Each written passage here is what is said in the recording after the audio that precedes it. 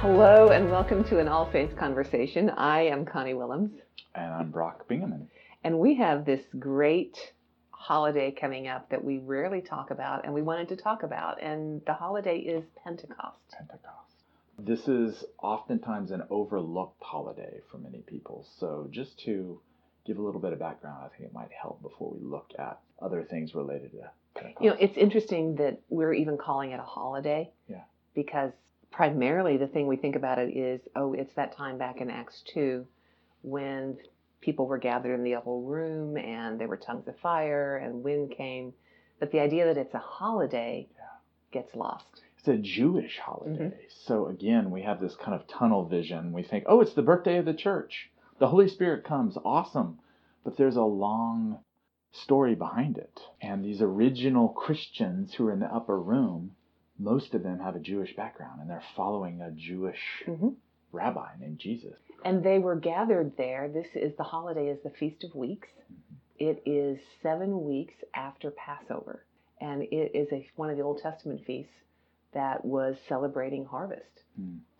So the wheat harvest. So they are celebrating this 7 times 7, so 49 days, and something is about to happen. And Jesus has forecasted it. He's told them that the promise of the Father is coming. So it really sets this cool scene up. And just a bit of connection there. We call it Pentecost because that's the Greek word for 50. P-E-N-T-E is how that word starts. Our holiday of Pentecost is 50 days after Easter. So all of this is rooted in Jewish and then therefore Christian historical markers. Right. Yeah. We also did a little bit of research that this holiday, this festival, commemorated a couple of things. It commemorates not only the harvest, but the giving of the Torah on Mount Sinai.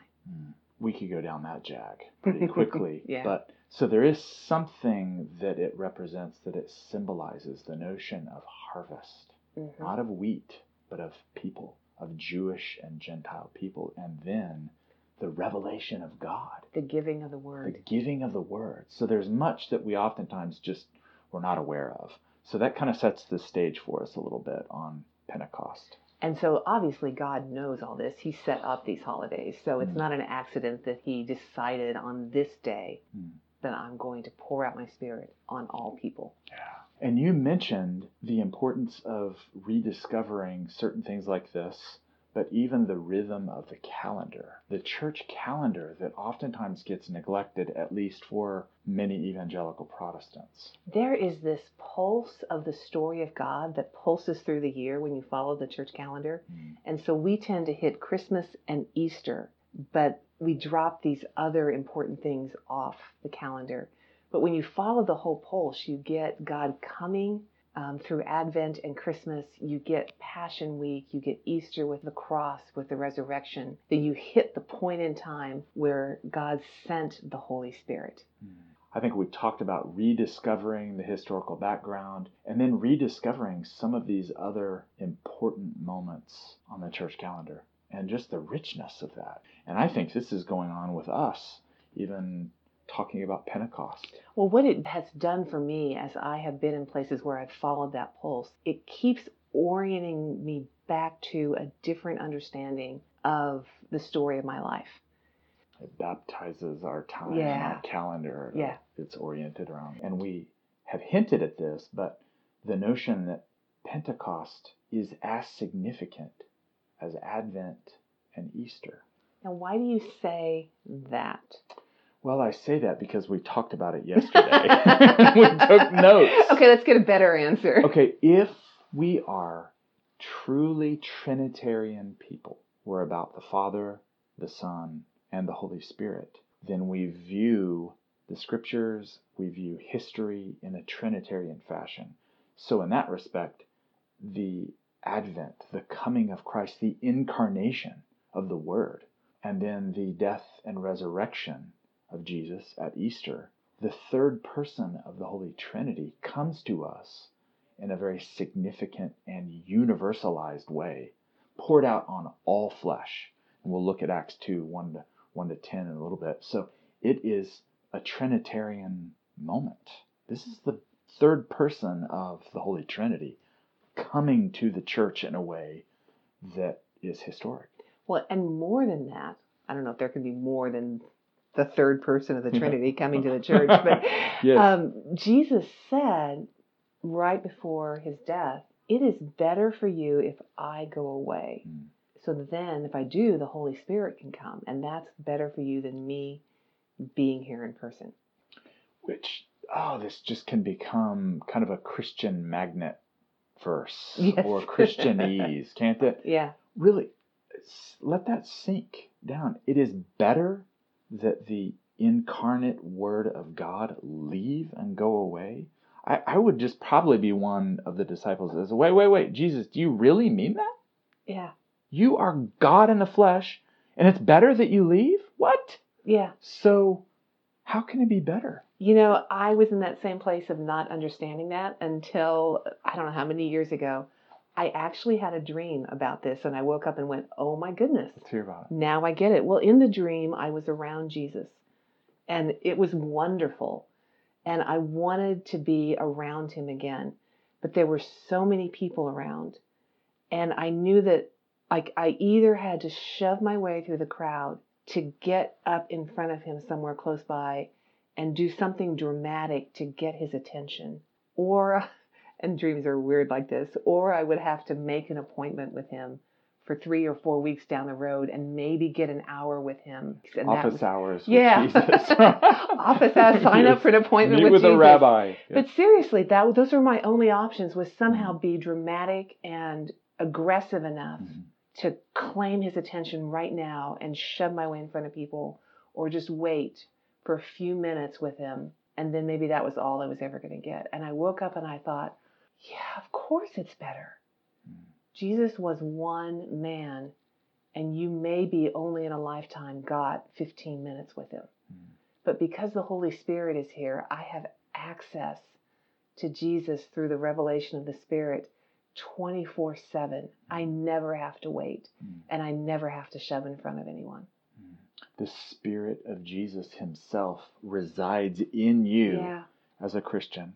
Your helper, your advocate, but the very presence of Jesus indwelling you, individually and collectively. So we are the temple of the living God.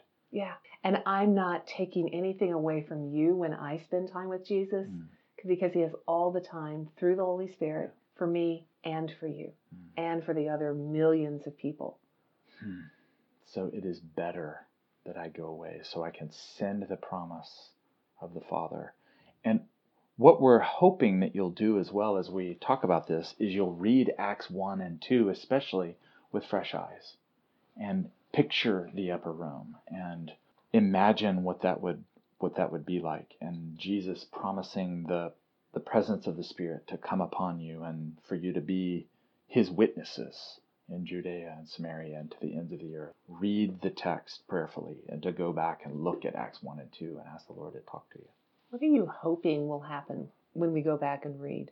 Well, I think part of this, along with rediscovery, but the invitation is to experience ongoing Pentecost. This isn't a one-time historical event and we look back on it and say, oh wow, I sure am glad that happened.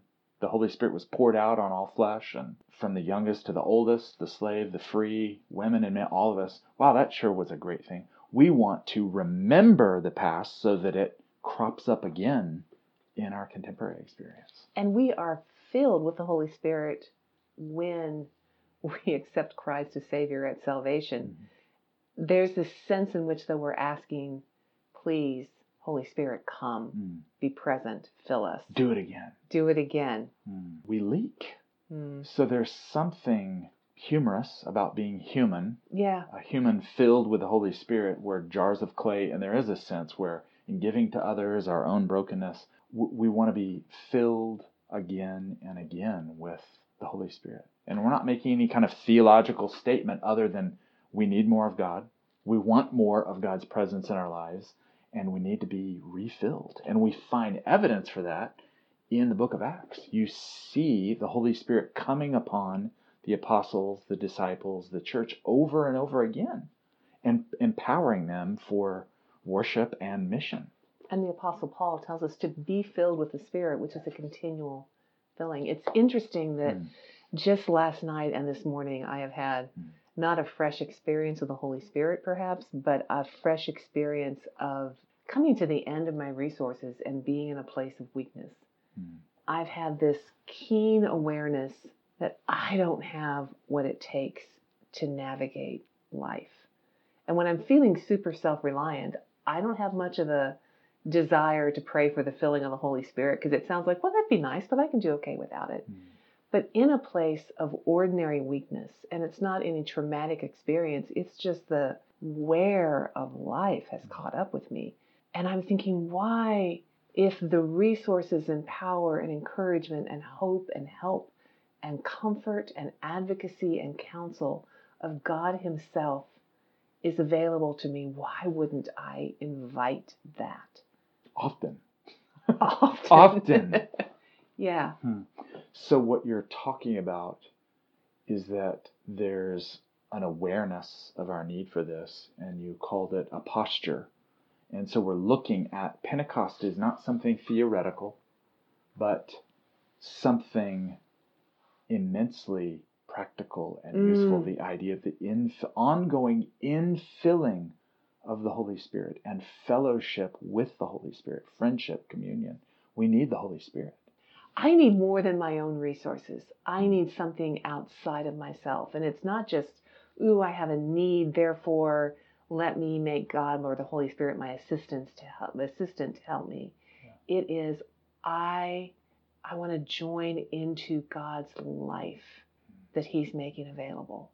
If all we have are our own thoughts and perspectives and experiences and resources, we are, to borrow the Apostle Paul's words, of all people to be most pitied.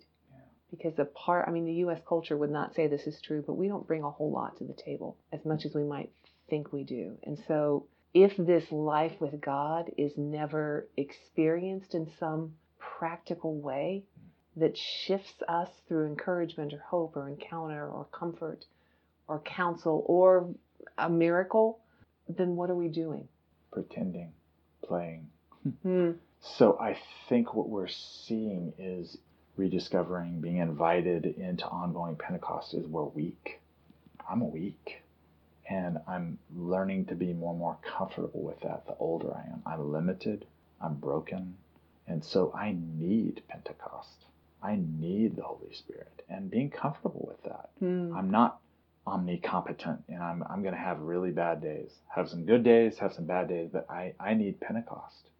It's almost like we need Pentecost in order to function because we are weak. But then there's this bigger, grander layer as well that we get invited into when we, oh goodness, I'm going to open a can of worms here, but I'm going to open it anyway. Okay. I may close it. But well, it's this idea that we are not merely human. We're body, soul, and spirit.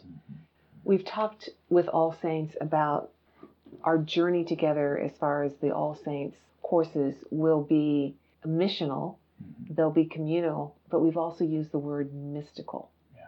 That there is a connection to something that is grander and outside of ourselves, and we were created for that. I mean, I just want to say, bring it. I don't really have anything. I think what's coming to mind is I would like to read a little bit of the text with that in mind. What you just said right there, I think it's important to read and see the church then and now being invited into that bigger picture. So, Acts 2, 1 through, we'll see. Okay. When the day of Pentecost had come, they were all together in one place. And suddenly, from heaven there came a sound like the rush of a violent wind, and it filled the entire house where they were sitting. Divided tongues as of fire appeared among them, and a tongue of fire rested on each of them. All of them were filled with the Holy Spirit and began to speak in other languages as the Spirit gave them ability. And then it goes on to say that there were Jews and Gentiles gathered from various places, various countries in Jerusalem for this festival. And so you had people gather together from all these various countries, kind of forecasting where the gospel would go. And then Peter stands up and begins to explain to the people what's going on. And it was such a joy-filled, noticeable event that people thought they were drunk. So something really dramatic was happening. Yeah, right there in the city. Can you imagine? This is like an overturning of what we would think of dignified normal life. If somebody thinks you're drunk at 9 o'clock in the morning. Yes. So there's laughter, there's joy, and then the Apostle Peter stands up, raises his voice, addresses them, and says, "People of Judea, all who live in Jerusalem, let it be known to you and listen to what I say." And then he explains, and he says at verse 17, "In the last days it will be, God declares, that I will pour out my Spirit upon all flesh." He's reading from the prophet Joel. He's preaching from the prophet Joel. "And your sons and your daughters will prophesy, and your young men will see visions, and your old men will dream dreams. Even upon my slaves, both men and women in those days, I will pour out my Spirit, and they will prophesy." And he talks about signs in the heavens. And then he goes on to proclaim profound things about the life, the ministry, the death, and resurrection of Jesus. So this is Pentecost. What are you struck by as you heard yourself read that? What's something you're struck by? I've heard this passage many times of the fire appearing, looking like tongues of fire, and then a tongue rested on each one. There were maybe 100 some people in that room. Nobody was left out. There's a group experience, but it's also very personal and individual. Everybody got a piece of it, a piece of fire. And there's just this deep generosity with it. And that's the heart of the Holy Spirit. I mean, you look at the first verses here, it's all together, entire house, the Spirit resting on each of them, all of them. So the word all, as you're saying over and over again. I think something else that strikes me is the Old Testament references here. So behind this is the life of the temple. Prior to this, the temple was the place where the presence of God, the Shekinah or Shekinah glory would come. And usually it was the priest who was officiating things, and the divine presence would come in at times so strong that it would lay people out. And there's an illusion there that now the people of God are the temple of God. The Spirit's not just on Moses or on the priest, but the Spirit's resting on Mary and the rest of them. All of them. Yeah. There's something beautiful about that. I once was struck about how you see God creating his creation. And then he, through Moses, and as he's giving the instructions for the tabernacle, it's a place for his presence and his glory to dwell. So he gets even closer to his people. And then they build the temple, which is a permanent residence for the glory of God. And so God dwells with his people in his temple. I almost got this sense again and again of God wanting to get ever closer. You hit John 1. In the beginning, the Word became flesh and dwelt among us. Tabernacled or templed among us. So we have not just a building now, but God himself tabernacled. And then we hit Pentecost, and it's not just among us, it's in and among us. It can't get any closer than that. And again, no one's left out. So this is an inversion, really, of Jewish and Greco-Roman social hierarchy. It's a democratizing outpouring of the Holy Spirit. The youngest to the oldest, the slaves, the free, women, men. I mean, when the Spirit comes, it inverts all of these hierarchies and strata and things that we create.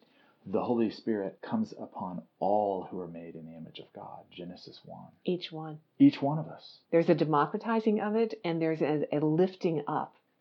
This indwelling thing. If it's real that you and I here in this room are with the Holy Spirit, then that is explosive. It's explosive. And we're connected to the body of Christ. Not just here at Our Lord's, not just in the region, but the body of Christ all over the planet and through time and all. What's interesting, though, is it moves from the upper room into the city center, and then like wildfire spreads. So those tongues of fire that are on each person now are disseminated through the Roman Empire and Asia Minor, all through. I think an important part of revisiting, rediscovering Pentecost, inviting it, is to see it's intrinsically connected to mission. So to get filled with the Holy Spirit means you better get ready, because the Holy Spirit's going to take you on mission with Jesus. And that's, if you look at the 28 chapters in Acts, that's what you see over and over again, is that when the Holy Spirit comes upon someone, fills someone, a group of people, they turn around and declare the mighty deeds of God. They do the works of Jesus. They're casting demons out of people. They're healing people. They're having dreams about reaching people. They become obsessed with reaching the world with the love of God. So when we invite Pentecost, are you saying then that I'm inviting the works of Jesus and the mission of Jesus into my daily existence? Yes, you're asking for that to be activated. Yes. And to get out of your comfort zone. I mean, frankly, when I read this and I talk about it, I get a little nervous. Well, thinking yeah. I'm going to get drawn out of my comfort zone. Frankly, the first thing that went into my mind was, I think I'm busy enough without the works of Jesus and the mission of Jesus exploding in my life. And then I stop and recognize what I just said and think, okay, that was viewing my life from a merely human standpoint. Yeah, I hear you. And oftentimes we get caught up in the busyness and all. But Jesus, we want to join you in your mission. And the beauty of Pentecost is it applies whether someone's a school teacher. Invite Pentecost into your life, into your classroom. Or you're a stay-at-home mom or dad. Invite Pentecost into that context. You're a business person. You're a lawyer. You're fill in the blank. You have a landscaping business. Invite Pentecost into your sphere, into your world. And that's one prayer I think Jesus is ready to answer quickly. Yeah. You're on mission in this context, so let me join with you. It's interesting, if you trace throughout Acts, you have this explosive movement of the Holy Spirit. Some people like Paul and Barnabas were on these extensive journeys. Other people like Philip stayed in one place and raised a family. Powerful family, but he stayed in one place and raised a family over time. And so you see different people being given different missions and assignments.